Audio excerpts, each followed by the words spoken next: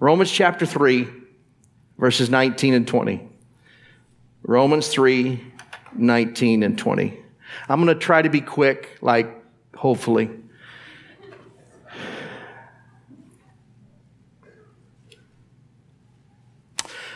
Romans 3:19 says, "Now we know that whatever the law says, it speaks to those who are under the law, so that every mouth may be stopped and the whole world may be held accountable to God.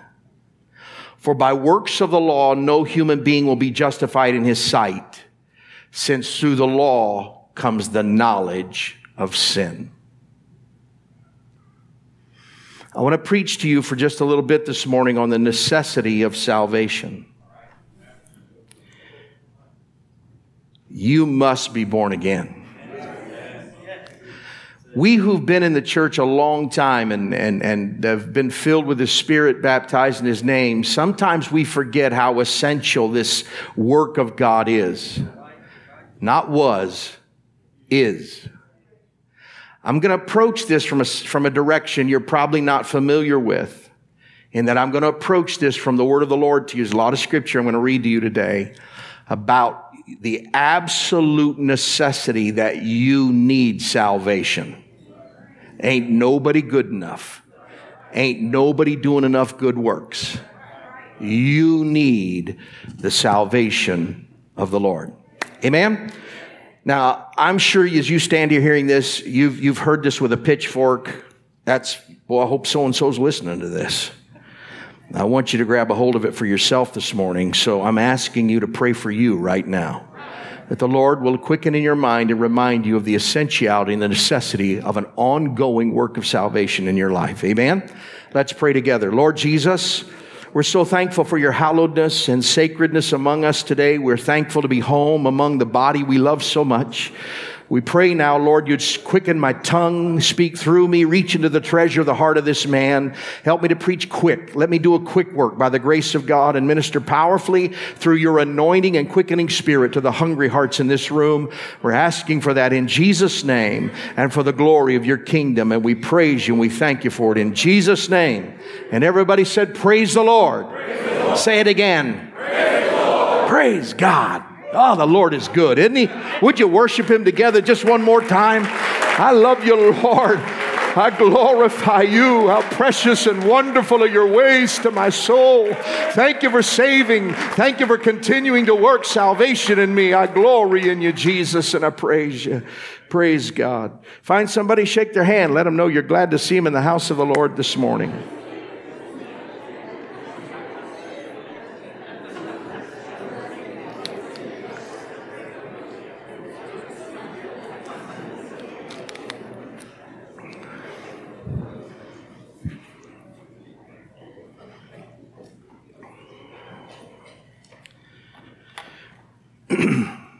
The only person convinced, or let me put this another way, the only person who has a conviction, let me put it another way. The only person I know without a conviction in their spirit about their own sin is a person without a conviction and an understanding of the holiness of God. The more you know Him and the closer you draw near to Him, the light of His Word and His Spirit exposes your distance from Him. About the time you think you're oh so close to Him, He'll turn the light on and show you how far yet you are from Him. The only person who does not have that conviction in their heart is a person who does not understand the holiness of God. For He's a holy God. In Romans chapter 1 and verse 17, it says, for in it the righteousness of God is revealed from faith to faith. For it is written, the righteous shall live by faith.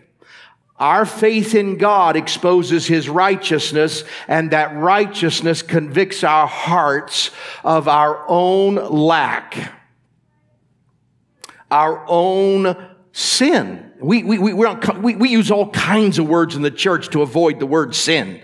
You know, after you're born again, filled with the Holy Ghost, baptized in Jesus' name, repented of your sins, you think that word no longer is in your vocabulary. Man, how I wish that were true. Problem is, I deal with people. I deal with Holy Ghost filled people. I deal with Jesus' name baptized people. And I know there is still sin in your life. Maybe I should define sin for you for just a moment. Because you're going to help yourself when you learn to walk into prayer and say, Lord, I'm a sinner. Lord, I made a mistake. Lord, I got a little weakness here. That is you covering up. Best thing you can do is just throw your hands up and say, Lord, I'm a sinner. I got a mess going on here and I created it. You're good, I'm bad, so let's get some things straightened out here. That's a great way to talk to Jesus. He kind of likes that up front. He already knows it, but you need to know it. So what is sin? Let's define it. I didn't intend to define it because I figured you're all experts on it, but let's get there quickly. So the Greek word for sin, as you know, the Greek language is a picture language, and so when you try to define things, you have to use pictures. So that's not English. Words mean things, and they're not pictures necessarily. That's why we use so many words to clarify, and we like people who tell stories, so they bring clarity. So here's what sin is. Sin is a mark. It's a bullseye. Well, there went that. That's sin, Brother Keith, right there. I jerked my ears off. Okay. So, sin is the bullseye. Nice sized bullseye. As you know, the center is the real bullseye. We're aiming for the center. You draw back, you make a choice, you make a decision. Sometimes you hit somewhere on the bullseye. That's within reason. The idea is to hit the red in the middle. That's rare. But most of the time, we miss the target completely. Obedience to God, lack of obedience to God is completely missing the target. Obedience with a little bit of us in it is kind of hitting the target, but not the bullseye. Yielded, surrendered, complete yieldedness and obedience to the Lord is the bullseye. All right? So you got sin in your life. Are you with me? You've missed it. He told you to talk to the neighbor. He told you to talk to the Walmart cashier. He told you to say a word of encouragement to a brother, and you just thought in your head, oh, well, they won't hear me anyway. You missed the target. You sinned. Okay, everybody clear now? All right, let's move on. It tells us that the righteousness of God reacts against sin. Let me go back. Take it back to Romans 1:17. Always create trouble for these people. For in it, the righteousness of God is revealed from faith to faith. As is written, the righteous shall live by faith, right? I want you to recognize that sin is not something that God says, oh, come on, it's all right. Nope. Mercy, thanks be to the blood and sacrifice of Jesus Christ, mercy comes in. But I don't want you to think for one moment that God grabs sin by the lapel and says, we're okay for this guy. Romans 1:18, the next verse says, for the wrath of God is revealed from heaven against all ungodliness and unrighteousness of men who by their unrighteousness suppress the truth. Your life lived to please you is a suppression of the truth. Your lack of obedience to the call and will of God, however small or how great, is a suppression of the truth, and God's wrath is against it. This is New Testament, people. This is Old Testament. This is New Testament. His anger is revealed from heaven against any ungodliness and unrighteousness when men through unrighteousness suppress truth. That's not preachers. That's everybody. Your life lived is either telling the truth of God's word or it's telling a lie. We use our mouths a lot. Problem is, it's cheap. What's your life saying? Does your life declare the truths of God, or does your life declare your will and your way? Sin is when you don't declare this with your life, but rather you walk your own way to please yourself because you got an opinion about things. I was preaching there in Europe. Oh, God help me. Preaching in Europe, I have a deep, deep concern about Europe because I'm concerned that they're not word-driven. And I preached about the Word, and I preached about the Word, and I preached about the Word the whole time I was there. Because I have a deep, deep-seated concern. Brothers and sisters, how can we obey this if we don't know this? Oh, you know oneness of God. You know baptism in Jesus' name. You know Holy Ghost talking in tongues. But do you know what character is as God is trying to form the divine character in you? Do you know His will in your life? Because He called you with purpose. He's anointed you with purpose. He's called you to a ministry, whatever that ministry may be. Are you fulfilling that in your life? Or are you living to please your financial goals and your economic, your social goals and your career goals, or are you living to satisfy the God who saved you with His own blood? If you're falling short of that, you're suppressing the truth with your life. And that is sin, and that reaps the wrath of God. Ungodliness is a lack of reverence for God. Ungodliness is a lack of reverence for, we become so familiar, we come so often that this can become casual. I'm not talking about dress, I'm talking about spirit.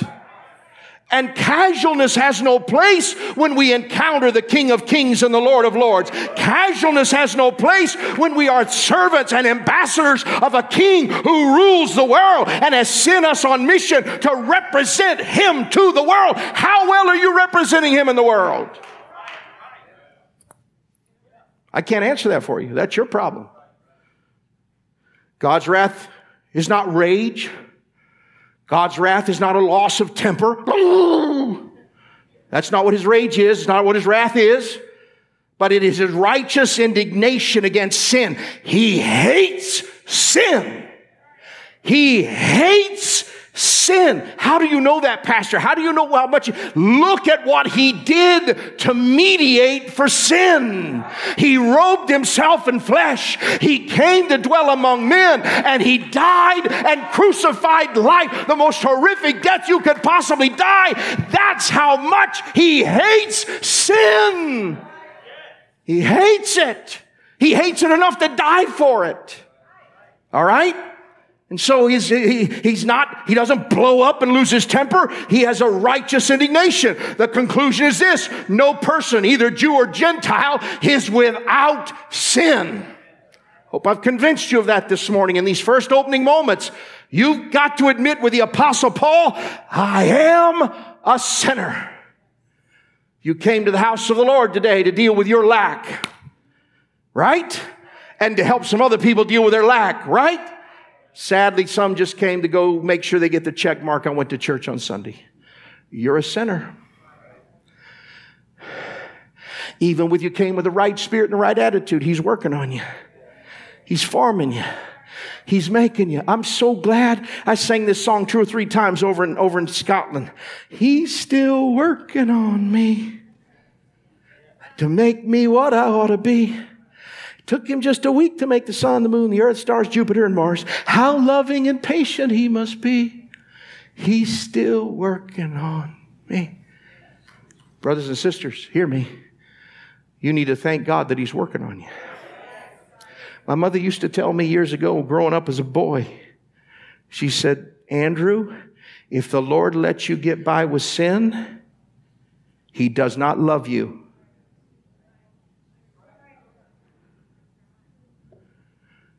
The love of God will expose your sin.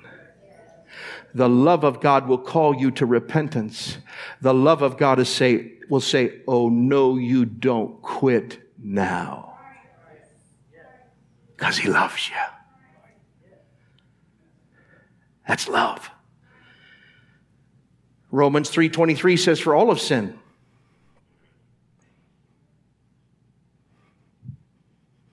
Would you read that verse with me? For all have sinned and fall short of the glory of God. I'm going to ask you to change Scripture. Now, you know this is rare for me, but I'm going to ask you to change Scripture. And I'm going to ask you to put the word I where the word all is.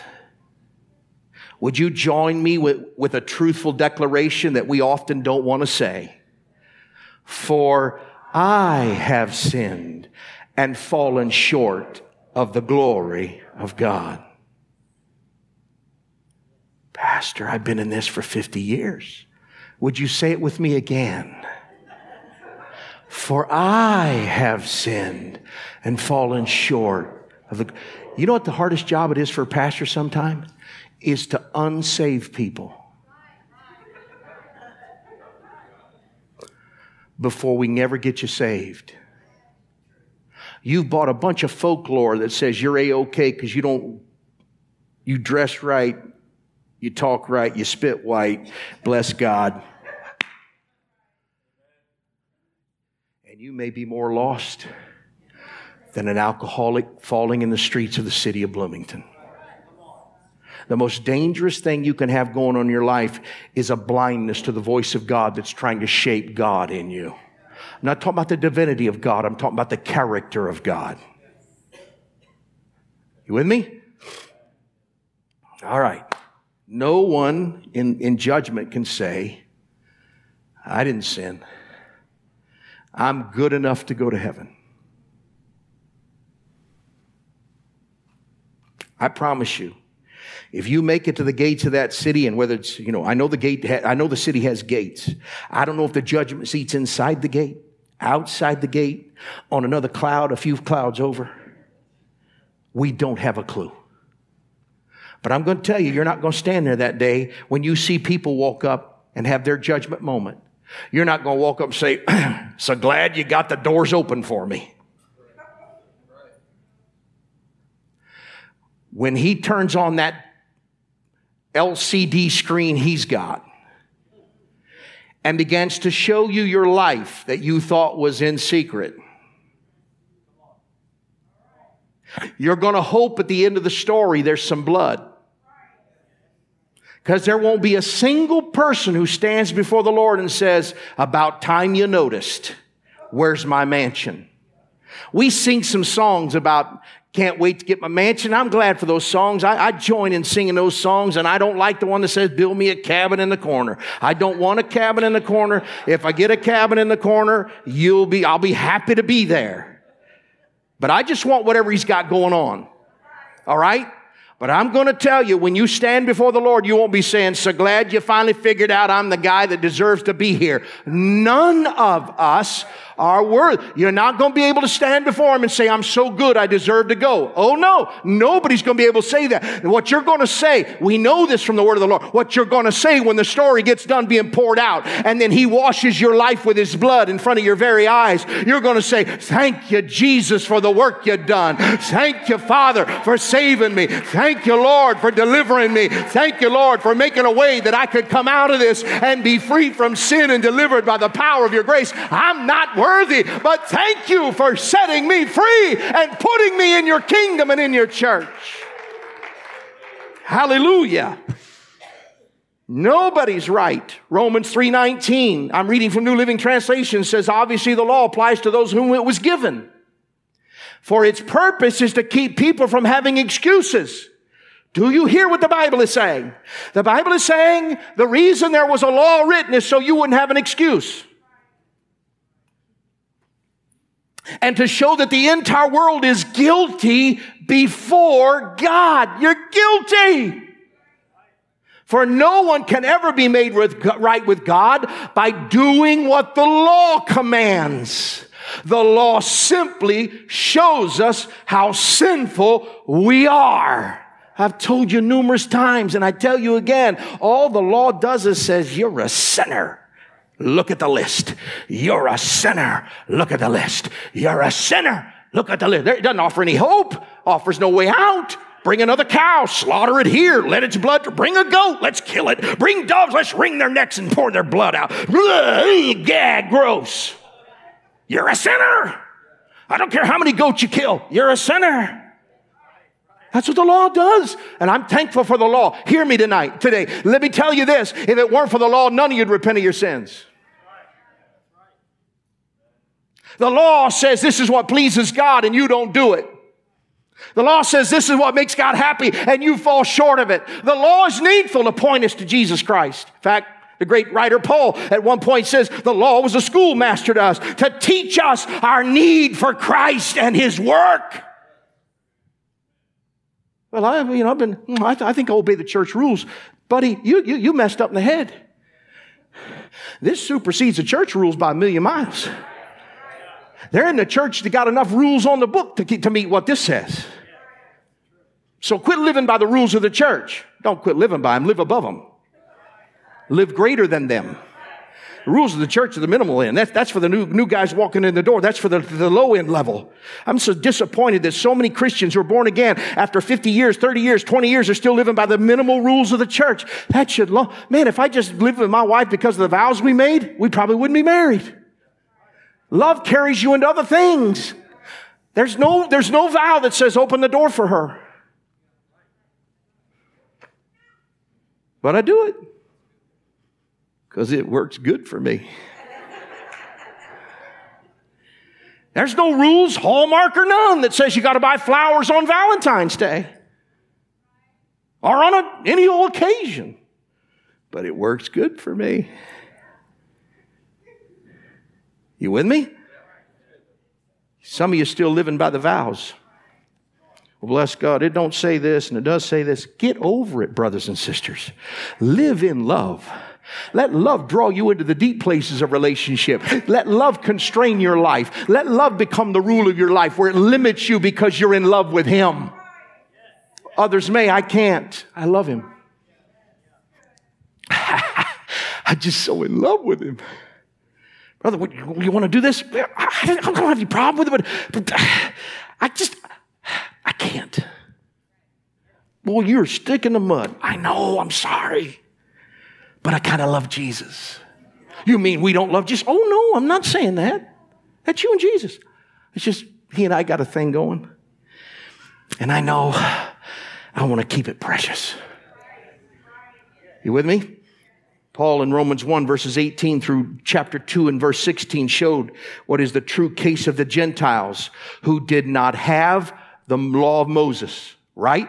Sometimes we diminish them. They don't have the law of Moses. And so Romans chapter 2 verses 17 through 3:8 prove what the Jews' issues are. And this is why I'm trying to prove to you today that you need the salvation that Jesus Christ wrought. Okay? We're Gentiles. Most of us in the room, maybe there's a Jew or two, I don't know. Most of us in this room are Gentiles. And I want you to recognize that from Romans chapter 1 verse 18 through Romans chapter 2 verse 16, what the Apostle Paul is writing is to declare to us, I don't care if you never had a Bible. You've got every reason to surrender to Christ. I don't care if you ever touched a book called the law. You've got every reason to surrender to the Lord Jesus Christ. You recognize, you are taught in your spirit already that He is real and that He rules and that He's the King of Kings and the Lord of Lords. Your spirit already declares to you that I need to be right with God. Why do you think the world hates the church?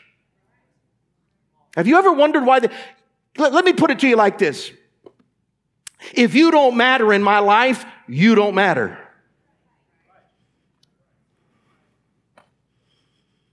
If you get on Facebook and trash me, and I look at the source, I'm like, whoop-de-doo, let's go on down the road. But if my wife gets on Facebook and trashes me, we're going to have problems. And I don't think we'll have the problems you think we'll have. I'll be defeated. I'll be diminished. I value what she thinks of me. Right? She lives with me. And it matters to me what she thinks. You with me? So if my wife said he's a loser, he's a no good for nothing man, you guys should, I can't believe anybody follows that man. Dear Jesus, have mercy. And you'd also believe her. I'd have to get up and do a whole lot of preaching against her. You with me? You still with me? I'm trying to prove something to you. So why does the world even care about the church? Why do they throw such anger our way? Because in their hearts, they know. In their hearts, they know And they struggle with the fact that we keep representing him in the world, and they wish we'd go away. What they don't know is there's coming a day when we will go away, but the problem is their conviction will not depart with us.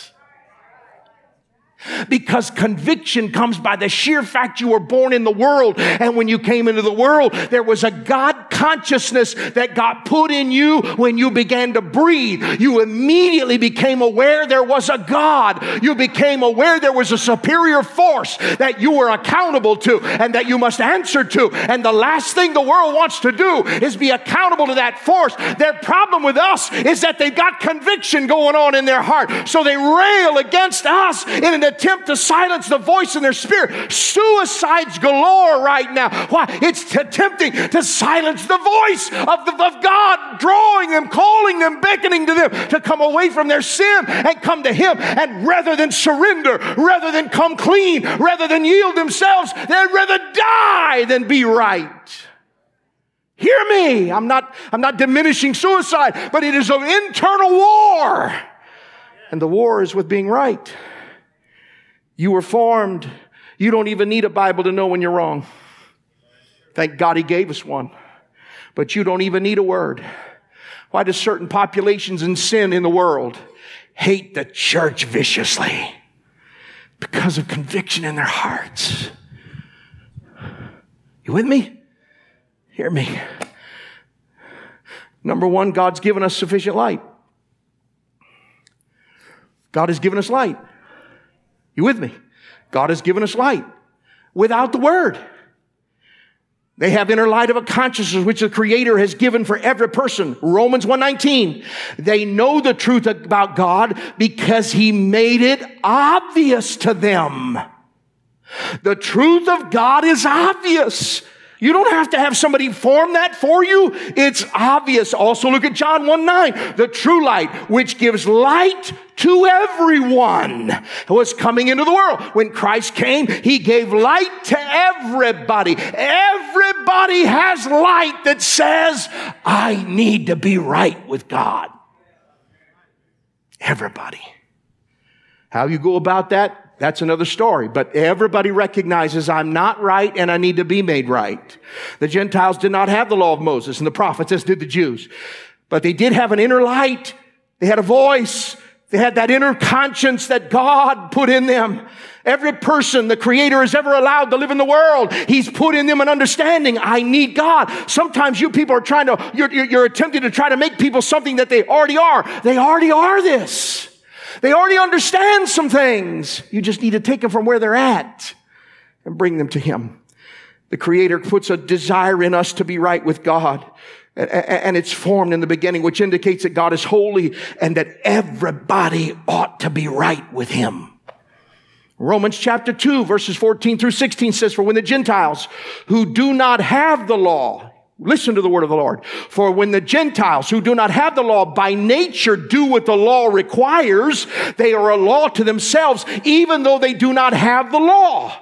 They show that the work of the law is written on their hearts, while their conscience also bears witness, and their conflicting thoughts accuse or even excuse them. Do you hear? This is the construct of what I'm preaching to you today. You're born with this. On that day when according to my gospel, God judges the secrets of men by Jesus Christ. Hear me. This is already present in all men everywhere. Romans chapter 1 and verse 20 lets us know that the outer light of God's revelation is in nature. In the world we see this is an ongoing revelation. When you walk out in the world and you look at the beautiful lake and you see the forest and you see the trees and you're amazed by this and you're just, it causes an awe to come over your spirit. That awe is God.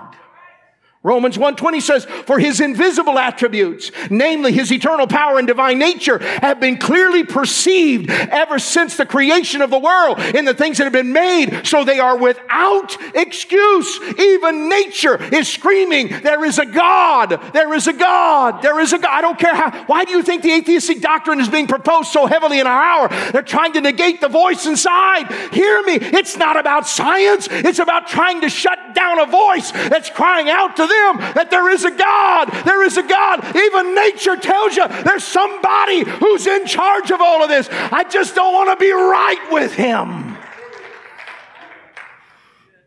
That's the real war. The war is not, and listen, if you're an atheist in the room, God bless you. You've got more faith than I do. Hear me. I'd like to pray you through to the Holy Ghost because, buddy, you got lots of faith. To believe in atheism, to believe there is no God is pretty phenomenal. What a believer you are. You're just misplaced. So they had all this light. We have all this light. The light is all around us. And yet we sin against the light. Even with the Word, even without the Word, we know what is right to do. We know how to treat our fellow man. It's the aberrant situation, and there may be few and far between, but it's the aberrant situation that does not know what to do is right. Most of us know. In Romans chapter 1, verses 21 through 32, it lists the sins that began to show themselves in the lives of those who disregard God. It talks about ingratitude. It talks about idolatry. It talks about homosexuality and all kinds of actions that are not fitting. Women not having proper relations with women, and men not having proper relations with men. Affections being deviant. That's Romans chapter 1. You ought to read it. It will tell you what happens even without the law. What happens to humans when we avoid God and try to get him out of our life. This is why we see the rise of sin in our hour, because we're trying to remove God from the picture. Am I still doing okay? Romans chapter 1 and verse 32, which is the conclusion of this dialogue. Oh, you ought to go home today and read chapter 1 of Romans. Read it from a version that makes sense.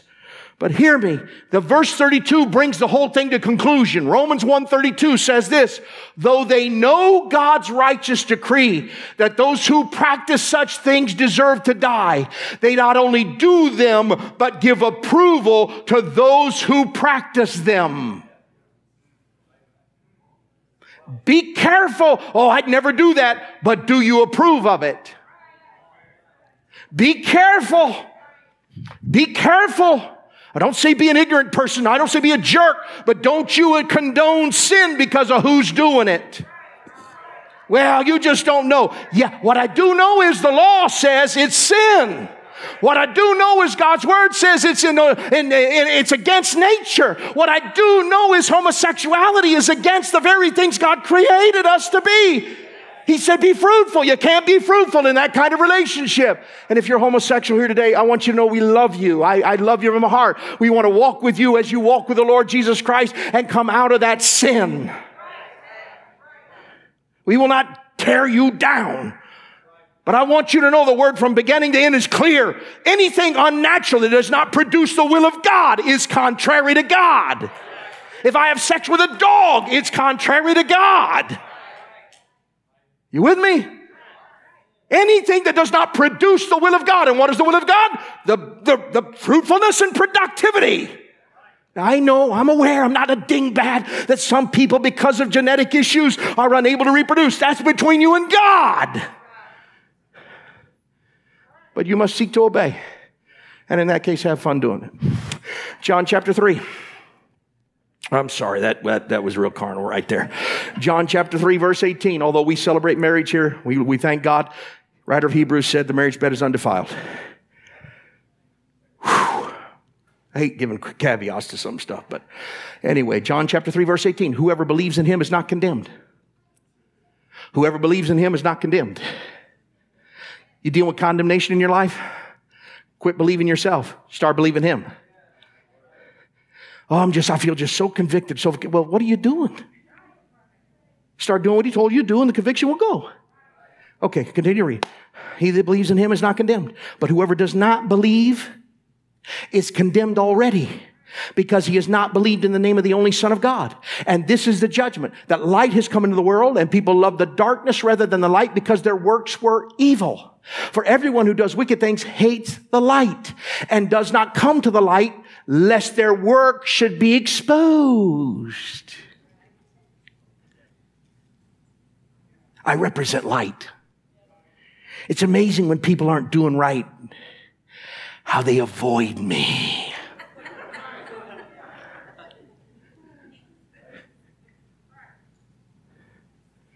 I'm not Jesus, but I represent light, and you don't want to come to the light. I'd call somebody on the phone and say, hey, I want to talk to you. Immediately there's huge fear. Or there's great joy, depending on where you're living in the light.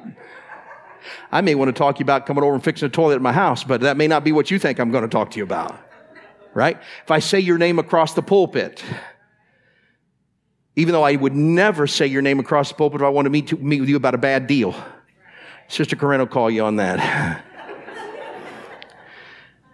But if I just say your name, oh God. Right? You with me? When you're living in the light, call my name. I'm coming. Because I'm living in all the light I know to live in. If I come in and you seek to correct me, Lord, then I'm willing to be corrected because I know there's a lot of light I'm not yet knowing or living in. So teach me your ways. But if you're not living in the light, you know, you're going to have trouble when he calls your name. For everyone who does the wicked things hates the light, does not come to the light, lest their works should be exposed. But whoever does what is true comes to the light, so that it may be clearly seen that his works have been carried out in God. When you're doing what's right, when you're living what's right, when you're walking what's right, you don't mind your life being exposed. It's when you're not doing what's right that you try to hide it all. Hiding is not a good thing. Now, I don't want to be there's a fine balance. There's some things that need to be kept secret. Your whole world doesn't need to be exposed for the world to see. But most of your life, the world can see. You with me? Okay, moving on. So here's what happens sometimes. I got to hurry. I meant to preach short. Here's what happens. So I've watched this so much as a pastor. When you commit sin, and God exposes you, which is his grace and mercy and goodness and love and long suffering all at the same time. Exposes you. He starts by exposing you to you. He'll deal with you through the word. He'll deal with you through the preaching of the word. Actually, that's way down the road. He'll deal with you. He'll face you. You'll be in prayer. Before you ever get to prayer, you'll feel, oh, I know I wasn't right what I was doing, but you know what? They did something to me, so bless God. We always excuse ourselves. We come up with excuses. Excuses are just a covering up a lie. And if we don't come clean, God will begin to work some more if he loves you. If he doesn't love you, he's going to let you go. I'm being honest with you. He's going to let you go. God doesn't love trouble any more than you do. If you don't love him and seek to follow him, die in your sins. But if he loves you, you'll come to church one Sunday morning and I'll preach a message that literally has your name written on it. And you'll think I've been talking to people in the church. I have been talking to people in the church. I'll tell you what it was. I was talking to the Lord inside this building.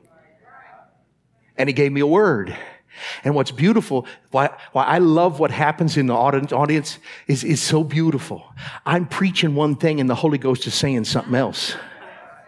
I've had numerous people come up to me after I preached. It happened just recently over in Scotland. I preached a word and a woman walked up to me after it was over. She said, I want to tell you how much I appreciate you saying this, and this. It wasn't in my notes. I had no intention of going there. It wasn't even a direction I went.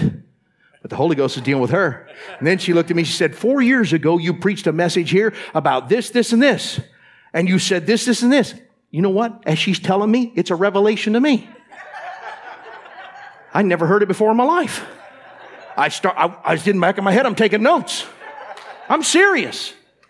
I thought, holy smoke, that'll preach good. How about Stephen when he was stoned to death? And she talked about the stones. And I thought, man, that's good stuff. She thought I said it. It's the Holy Ghost. As long as I stay tuned into him, he'll work on you in ways that only he can work on. If I'll just deliver what he put in my spirit, he'll get you. All right? So what happens? You come to church and all of a sudden the preacher's dealing with you. That's a good time to run to the altar and get it right. That's a good time to confess and say, Lord, you got me now. You got the preacher on my tail. Now it's time to get it right. If you don't get it right then and he still loves you, he's going to embarrass you. He's going to make it blow up so big everybody sees it. And then you've got choice. Repent or reject. And I've watched both. But I've also watched two reactions even in the repentant. I laid all that to get to this point. I've watched people who've repented of their sins, Brother Josh, when they got exposed by the Lord, and get harder towards others who do the same thing. I've watched other people repent and become tender toward them. Is my mother-in-law in the room? Can I use you for just a minute? That's real carnal. It's a real carnal use, so I'm not exposing you for anything other than everybody already knows. My mother-in-law was a smoker years and years ago. God delivered her, absolutely a deliverance from the Lord. Set her free, filled her with the Holy Ghost, delivered from that smoking thing. You wouldn't know it today, would you? You'd never guess she was how many packs a day did you smoke? Almost 3 packs a day.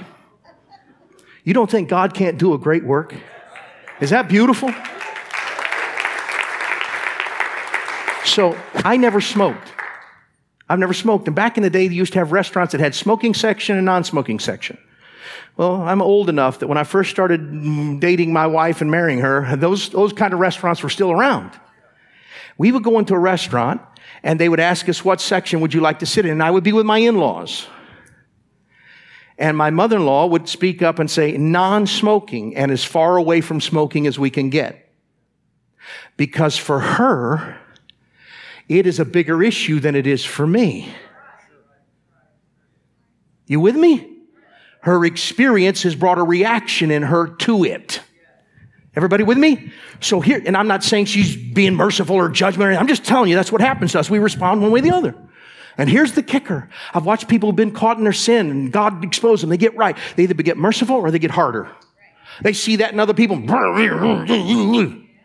You know, I've been a very sinful man. And so it makes me humble and say, oh my God, there go I, but for the grace of God. He delivered me. He set me free. I got all kinds of thoughts that have gone through my head. I'm just going to be real honest. Oh, dear Jesus, here we go, worldwide. I've even held some of them in my head and thought about them for a while, which the Bible tells me that's sin. And I got to go deal with that. You with me? I know none of you have ever done this stuff that I'm preaching about. I'm just preaching to preach. So here's what happens. We see somebody who's done something wrong, and we've got it in our own life. But you know what happens? We'll condemn them in the cover-up of us. And think ourselves, oh, so righteous. Bless God, that's ungodly. I can't believe they're doing that. Meanwhile, it's your major reactions because it's in you. It's in you. You want to find out what you still are dealing with in your life? Watch how you respond to other people who've been involved in situations that are a weakness for you. Okay? So we all of a sudden get this idea that if I condemn them, I'm okay. Bless God, we're going to make a stand here. We don't allow that in our house. I can't believe anybody let them do that in their house. Be careful. Oh, you need to make a stand, but what spirit are you making the stand in?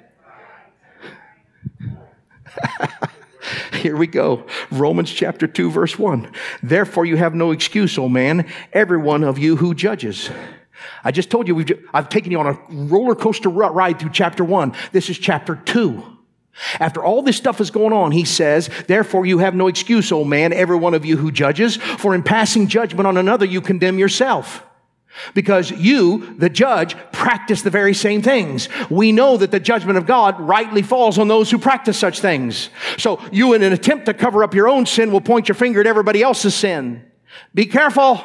Be careful. Be careful. You better go to God. Galatians chapter 6 says, 6 and 1 says, ye hear what your spirit shall restore such an one, considering thyself lest thou also be tempted.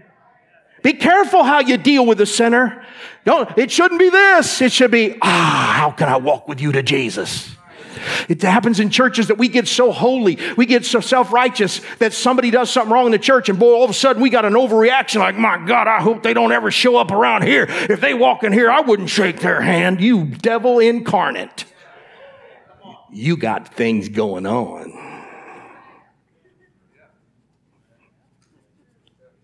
Yeah, you do. That's why you're overreacting. I don't want to ruin a good message. Some people overreact to standards in the church because they see other people doing what they want to do. So they jump the gun because that person's getting by and they're not. Your problem is you, not them.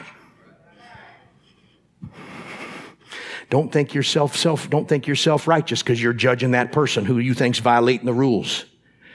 You're judging them because you got problems. And he says, he knows. All right?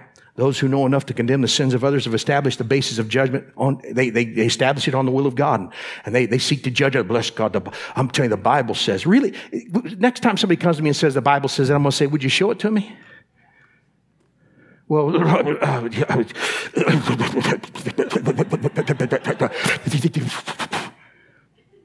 you're going to say the Bible says, then you better know your book. Boy, that was good.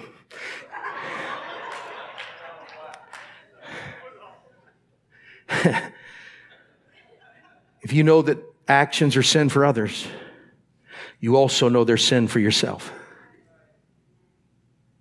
Others' badness does not excuse your badness. God will judge you according to truth. So, the moment if you get an overreaction to someone's sin in your life, stop and consider yourself. Stop and look at you. Then if you come out of that clean and the Lord cleans you up and you're all right, then reach over to a brother and say, brother, I want to walk with you out of sin. I've preached that for years since I've been here. Right? All right. My fourth point. People are foolish who think that because God delays punishment, that they'll be forgiven and punishment will never come. Well, if I'll just wait him out. Romans chapter 2, verses 3 through 5. We're still in the second chapter, third verse now. Do you suppose, oh man, you who judge those who practice such things and yet do them yourself, that you'll escape the judgment of God? Or do you presume on the riches of his kindness and forbearance and patience, not knowing that God's kindness is meant to lead you to repentance? But because of your hard and impenitent heart, you are storing up wrath for yourself on the day of wrath when God's righteous judgment will be revealed. Oh, I just keep doing this, and God just never seems to do anything about it. Be careful. I'll tell you why he's not. He's giving you room to repent. He's hoping his mercy will lead you to a place of repentance, not an endorsement to continue in your sin.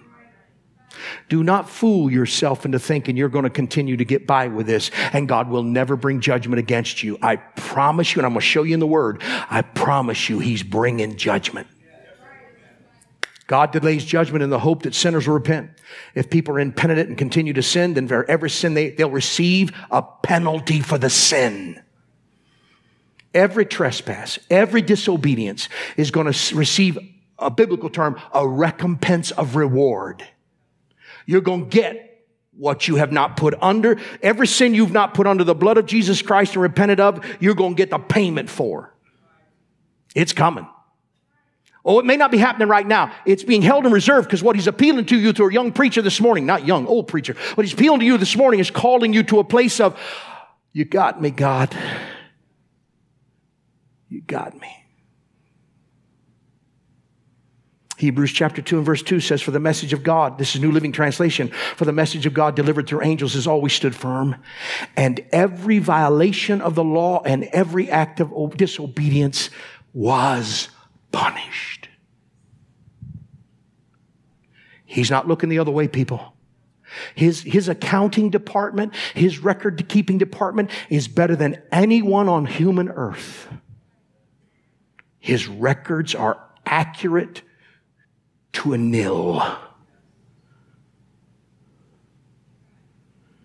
Have you repented?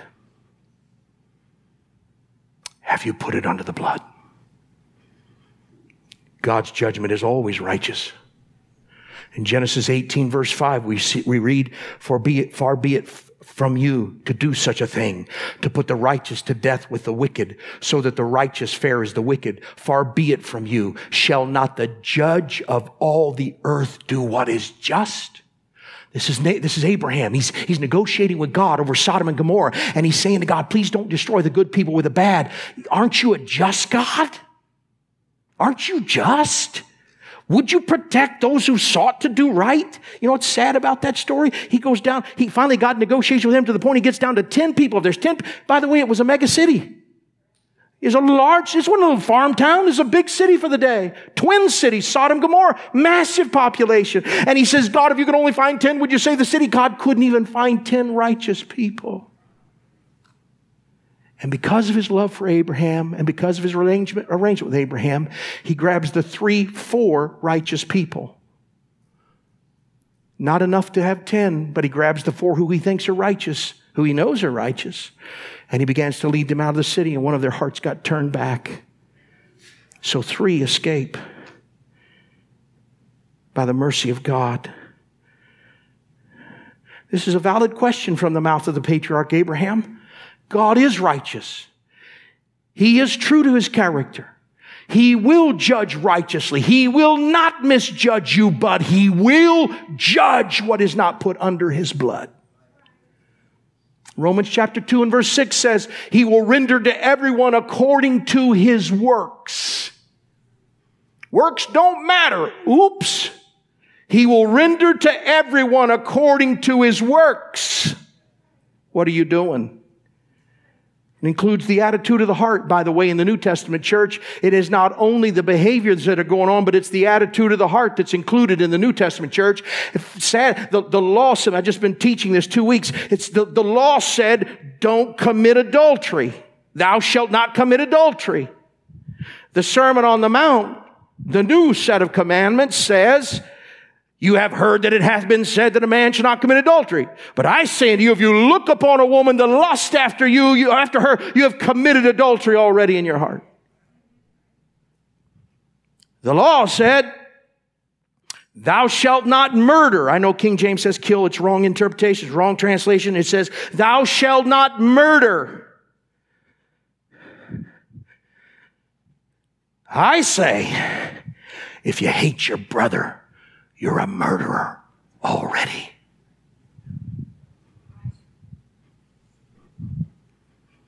Heart matters. Matthew 16:27, for the Son of Man has come with his angels in the glory of his Father, and then he will repay each person according to what he has done.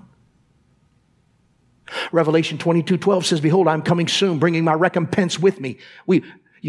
Most end-time preachers don't talk too much about this. He said, I'm coming, but I'm coming with recompense to repay each of you for what he has done. Now, some of us, we can shout and dance over that verse. Whoa, I'm on payday's on the way.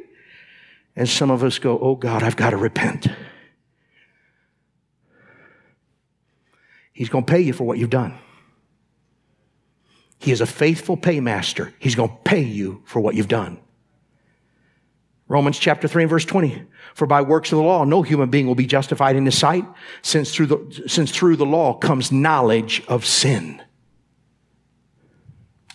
The law says don't do it. So if you're going to live by the law to try to be saved, if you miss one, you've missed them all. Paul writes that. Finally, Romans chapter 2, verse 11, ESV says, for God shows no partiality. Next verse. For God shows no partiality. Some of you think you're going to bamboozle God when he shows up on Judgment Day. Well, I'm so smooth with people. People just love me. I can get by with doing some things and people just say, oh, well, that's just him or that's just her. God shows no partiality. You're not going to buffalo him. If you've got sin in your life that is not under the blood of Jesus Christ, it's going to come before him.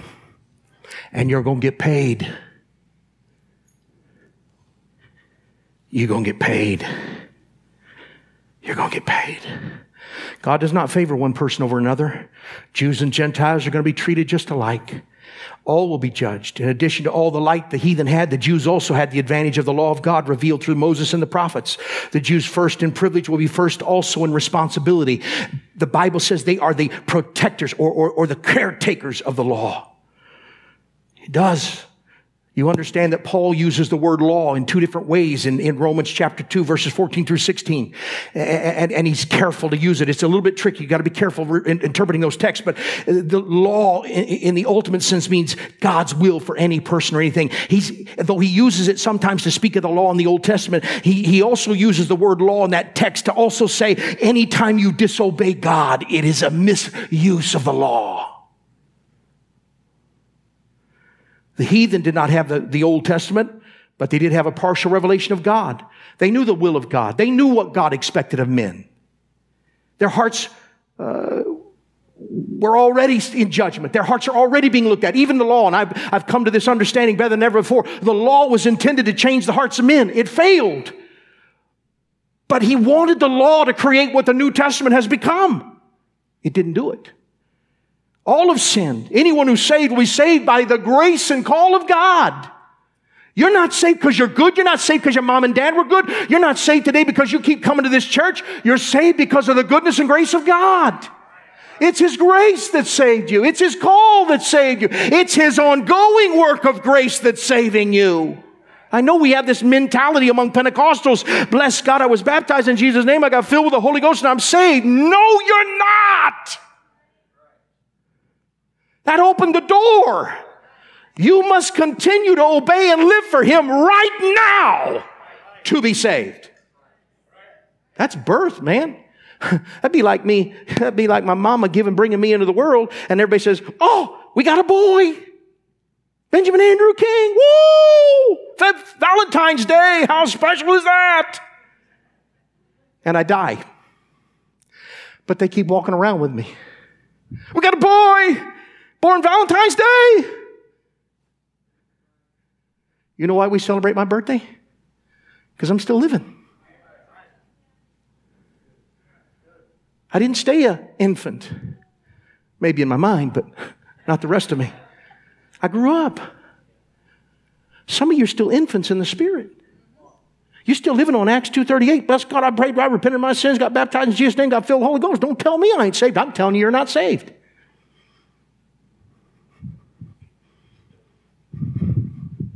Because He's been talking to you since then, trying to grow you up from infancy to an adult. Paul writes in one place, he says, it's a shame when you ought to be teachers that I have to teach you again.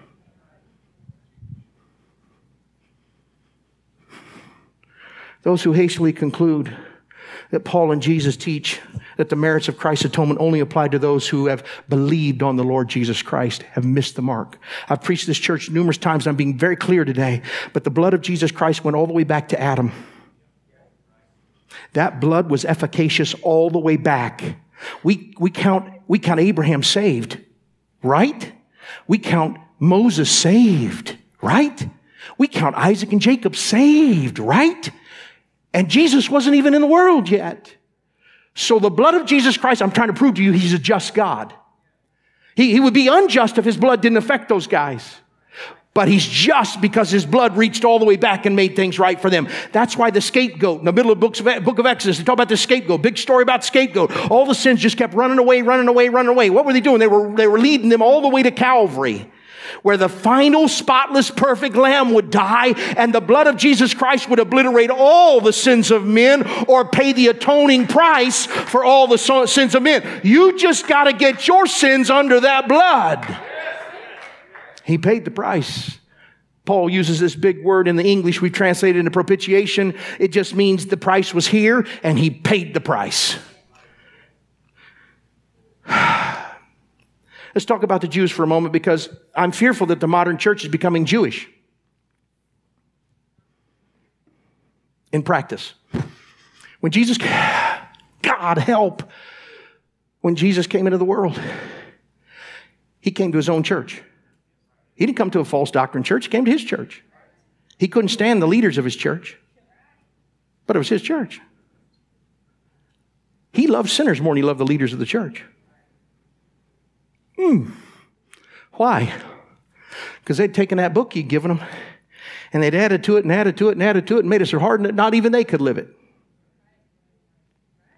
They admit this in the New Testament, the book of Acts.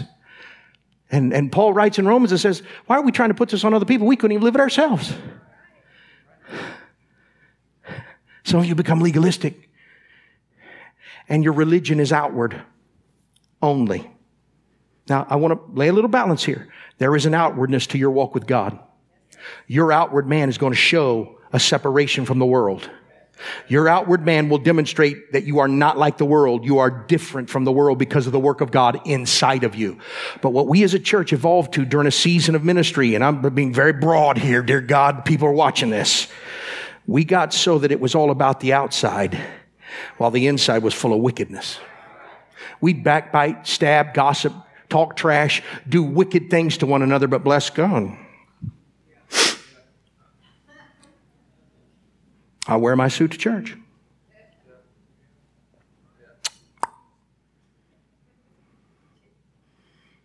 I can't stand so-and-so. I don't even know why God put them in this church. I wish they'd just go on someplace else. I'm going to go out and put tacks under the tires on their car.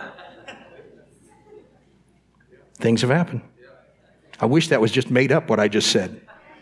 It's not.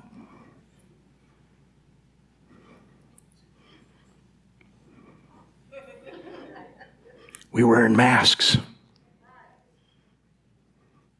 And inside we were ravening wolves.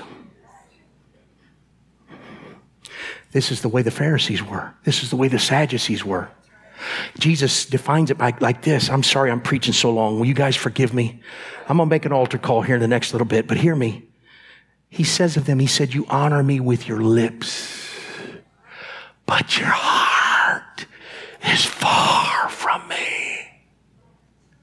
Now, if you were going to that church, you'd have said, my God, those guys are good. They don't do anything wrong. Because you're judging outside. God knows hearts.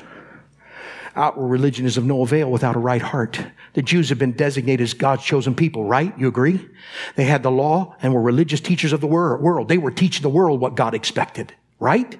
They had all the light of the Gentiles plus the advantage of having the law. In fact, Romans 3:2, this same text, this Romans 3:2 says, much in every way, to begin with, the Jews were entrusted with the oracles of God. The Jews had the law in their hands. They had the law in their hands. They knew what pleased God. The religious leaders did not follow the light they had. They disobeyed the law they taught. What a severe indictment of these chosen people, that instead of bringing the heathen nations to God, they brought shame to the name of God. Hear me, Romans 2:24, same area of the scripture. For as it is written, the name of God is blasphemed among the Gentiles because of you. Wonder what Bloomington thinks of the apostolic church. You already know. Because of you.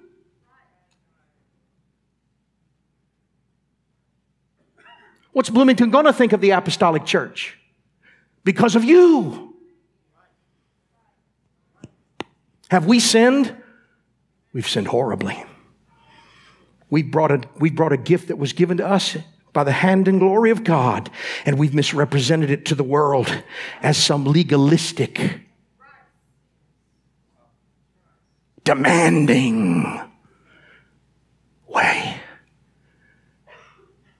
And with our sour spirits and vicious hearts, we have brought shame to the name of God and the gospel.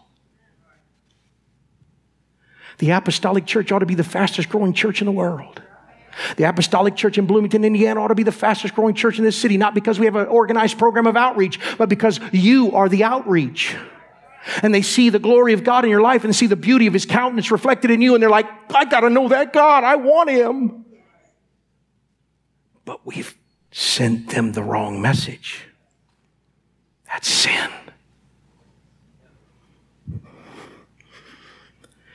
I read Romans 2:24, circumcision, the sign given to Abraham, was of no avail unless the people were truly yielded to God. No outward ceremony could ever replace a right heart. They were in obedience to God with circumcision, but in disobedience to God in their hearts. You can have gone through all of that practice of repenting of sins, being baptized in Jesus' name, filled with the Holy Ghost, which I believe all of it. We're going to conclude with it. But the fact of the matter is, if your heart is not surrendered to the Lord and you are not yielded to the ongoing work of God to perfect His image in you so that the world sees Christ, He saved you to be a billboard. He didn't save you to go to heaven. Heaven is a byproduct of being the right kind of billboard in the world. He saved you so that you would show the world Christ in you, the hope of glory. What are you showing the world? What are you showing the world? God condemns justly. He, as I've mentioned just one other time, and I mention it to you again in Romans 3:3-8, it says, what if some were unfaithful? Does their unfaithfulness nullify the faithfulness of God? By no means. Let God be true, though everyone were a liar, as it is written, that you may be justified in your words and prevail when you are judged. But if your unrighteousness serves, hear the dialogue going on here with Paul. Paul is being devil's advocate for a moment. You with me? He says, but if our unrighteousness serves to show the righteousness of God, what shall we say? In other words, if I sin more, doesn't that show how great God is? I know you don't get that. If I sin more and God forgives, isn't that just powerful? That God is unrighteous to inflict wrath on us? I speak in a human way. By no means. For then how could God judge the world if the people He's filled with His Spirit and anointed with His glory and covered their sins still live in sin? How could He ever judge the world when His church isn't even in alignment? For if through my lie God's truths abound, so to His glory, why am I still being condemned as a sinner? And why not do evil that good may come, as some people slanderously charge us with saying their condemnation is just? Well, we'll just sin a little so we show the world how forgiving God is. You're warped. All the reasons for the condemnation of the Gentiles applies to the Jews as well. Jews are not escaping this. The Jews had the additional advantage of the revelation of God's will through Moses and the prophets. They had the added light that came with it and the responsibility to carry it. To the Jew first and also to the Gentile, Paul writes. Was it true both in privilege and in responsibility? The basic truth is that God is righteous.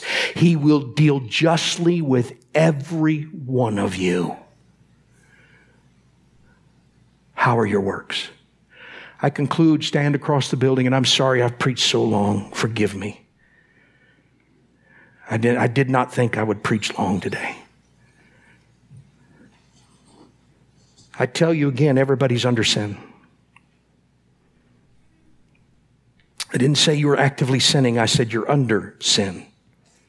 Everybody is. We're living in a sinful world. The world. He did not lobotomize you when you came into His kingdom. You still got your thoughts. You still got there's attraction. The world is an attraction thing. The things of the world are attractive. They are. I wish they weren't, but they are. In Romans chapter 3, verses 9-18, the apostle compiles a chain of scripture to describe the depraved condition of the Jew and the Gentile. The will of God in the law has revealed that the whole world stands guilty before God. We're all guilty. I know some of you think, well, not me. You were the very one. You were the very one.